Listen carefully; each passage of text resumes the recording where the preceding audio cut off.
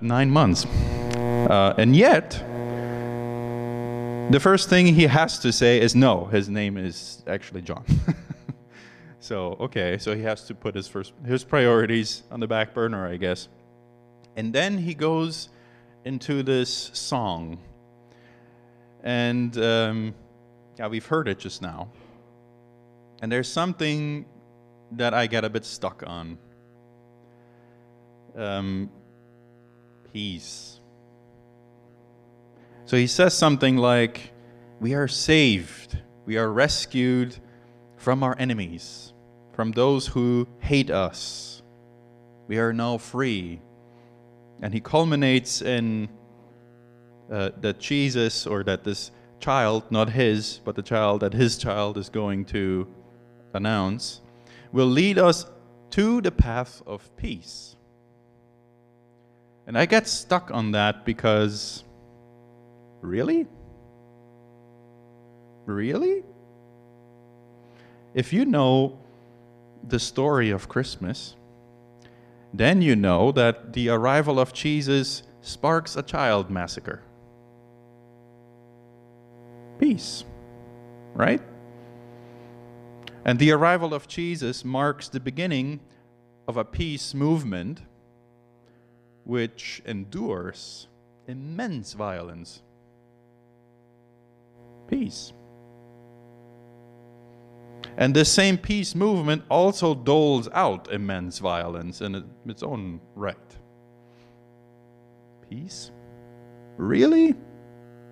Seriously?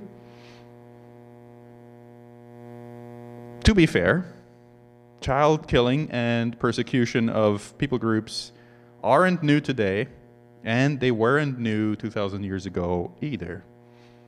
So Jesus' arrival didn't change that. It didn't start with it, it didn't end with it. But what has changed? Jesus was heralded as the Prince of Peace. And the angel sang, "Peace on earth."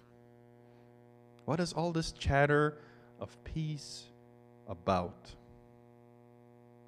I don't know about you, but I have to say for myself, either this chatter of peace, excuse the word, is nonsense, or we're missing something. And knowing my own intellect, well, it's probably the latter. So I embarked on a mission to ponder this and to try and educate myself on it. But ultimately, your guess is as good as mine. So I think where this leads me is to wonder, what even is peace? I think that is a really important question, and one that I believe is woven into the fabric of what we call Scripture. It may not show up black on white, but I think it's very much in there. For example, in the very beginning, we see that there was perfect peace in the garden. You know, read Genesis 2 and it's like, wow, I wish the book ended here. Perfect peace for about a page. And then violence starts. And the peace is gone, it seems. And I think we're invited to wonder, what even is peace if it's that fragile? It doesn't take much to upset it. And then in the next 500 pages or so, we see how Israel becomes a nation and so desperately wants to live in peace in a place that they took by force. What even is peace if it is so messy and so seemingly arbitrary?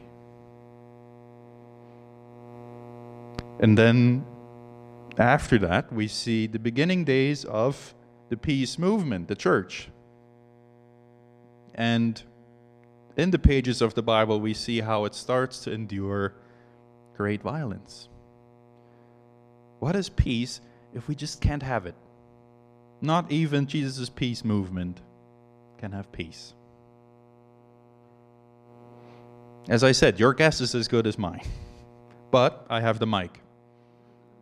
So I'll share my guess first. But I mean it. I don't want this to come across as some kind of traditional authoritative sermon message in some way. This is really me sharing my own reflection. And as it tends to happen with reflection is there are more questions than answers. But that doesn't upset me, because I think that there are situations where the right question is better than the right answer. Well, is more important than the right answer. So, I do believe that there is an answer to this question, what even is peace? But it might not come in the form that we expected. Let me explain. I think this answer is actually similar to the answer of another question, and that's the question of what is truth. We think of truth as a concept, some kind of sterile concept in our minds. It's a standard, perhaps. It's a quality. And I think as humanity, we benefit from that. I think we have realized we need some kind of external arbitrator that we can refer to and that, is going to call the shots. This is right, this is wrong. This is correct, this is false. But probably all of you have experienced in the last 3 or so years that people have different standards. They have different arbitrators, and they all say this is the truth. And then it comes down to, well, truth according to whom? CNN or Fox? Vaccine good or bad?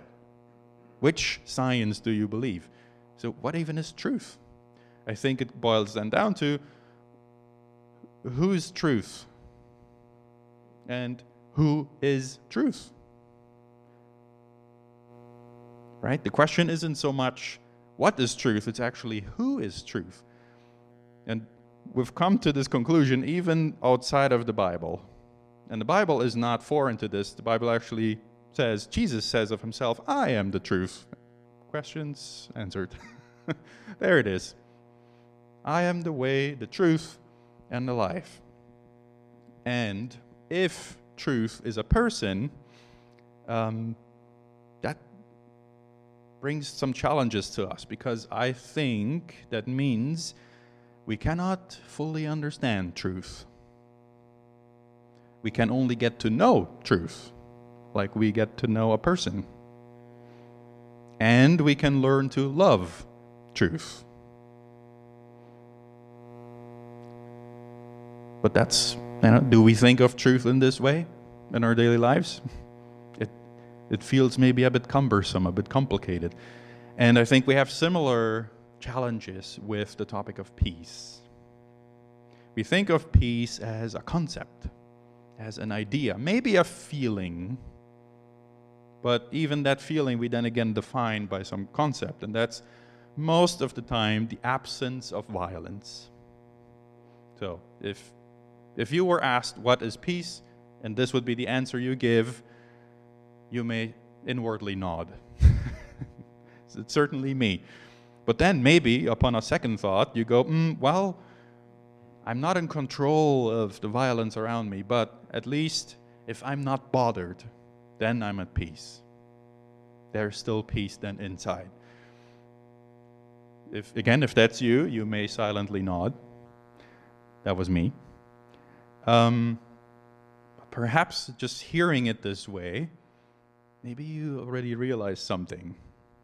If that's the standard, then no wonder peace is scarce. It's hard to come by. No wonder peace is uneasy. And no wonder it is passive. And I think that's an easy pitfall for a church who defines itself by what we don't do and what we're against. So I'm not saying this congregation does that, but I think If you reflect on the church as a whole, how often do we do that maybe? So these definitions of peace, well, there's no fighting and I'm not bothered. They are part of peace. I believe they are not bad things, but they are outcomes of peace. But they aren't peace in and of themselves. It's like they make a very incomplete definition of peace. It's like saying, ice is when it's cold. Well, I mean, you also need water, and you also need a specific kind of cold, colder than a certain point to get ice, right? So it leaves out a lot. So then, Ronald, what is peace? Well, I'm glad you asked. What if we instead asked, who is peace? What if we looked at the life of Jesus and realized peace is a person? Peace is alive and it's active. Peace is feeding the hungry, healing the sick, comforting the weary, reconciling the broken. Notice, there are still the hungry, the sick, the broken, the weary, but they're not alone. They can be at peace because peace comes to them. There is peace that is kept, as in we don't fight. And there is peace that is made. And how much of which do you see in Jesus' life? Now to our earlier questions. What if we looked at the life of Jesus and realized peace is fragile and messy and fleeting because that's what human relationships are. And we are human, we're needy, we're moody, we're weak. We can only have human relationships with Jesus and also with peace. And that's why it's hard to have it. It takes effort to build a relationship and to keep it. What if we looked at the life of Jesus and realized peace is found in our relationship with Jesus and not in the absence of violence? Violence was not absent in the life of Jesus, but he made peace anyway. Violence was not absent. Indeed, the most peaceful human being felt the sum total of violence that this world can come up with. What an irony. And Jesus is the only innocent human being ever to exist. And what does humanity do with him? As if we can't handle innocence. As if we can't handle peace. And yet, Jesus never stopped making peace. Not then and not now. So, in summary, peace is more than a concept. Peace is alive, and it's found in relationship with Jesus. And here's some homework that I have for you. First, optional homework. Ponder the intersection of peace and patience, or the intersection of peace and trust. I have a feeling that there's lots to be gained there. And secondary, this is mandatory homework. What if today, despite uncertainty, despite anxiety, sadness, maybe even anger, whatever you feel currently, maybe you even feel at peace. But regardless of all of that, we join Jesus and we actually make a little peace.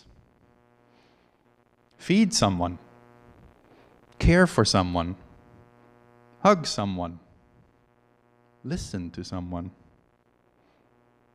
And then ask yourself, how do these things affect violence and relationships? And that's unfortunately all I've got for you today.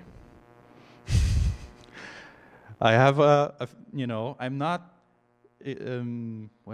ignorant to the fact that, I did not answer the question that probably is in the room, but how do we get peace? We have, I just trashed your perhaps idea of what peace is, and then, okay, here's a loose idea of what peace is, and then how do we get there? I think you know better than I do, really. I think there's a lot of wisdom in these ranks, and I'm very eager to listen to that instead. I'll give it over to Andrew from here.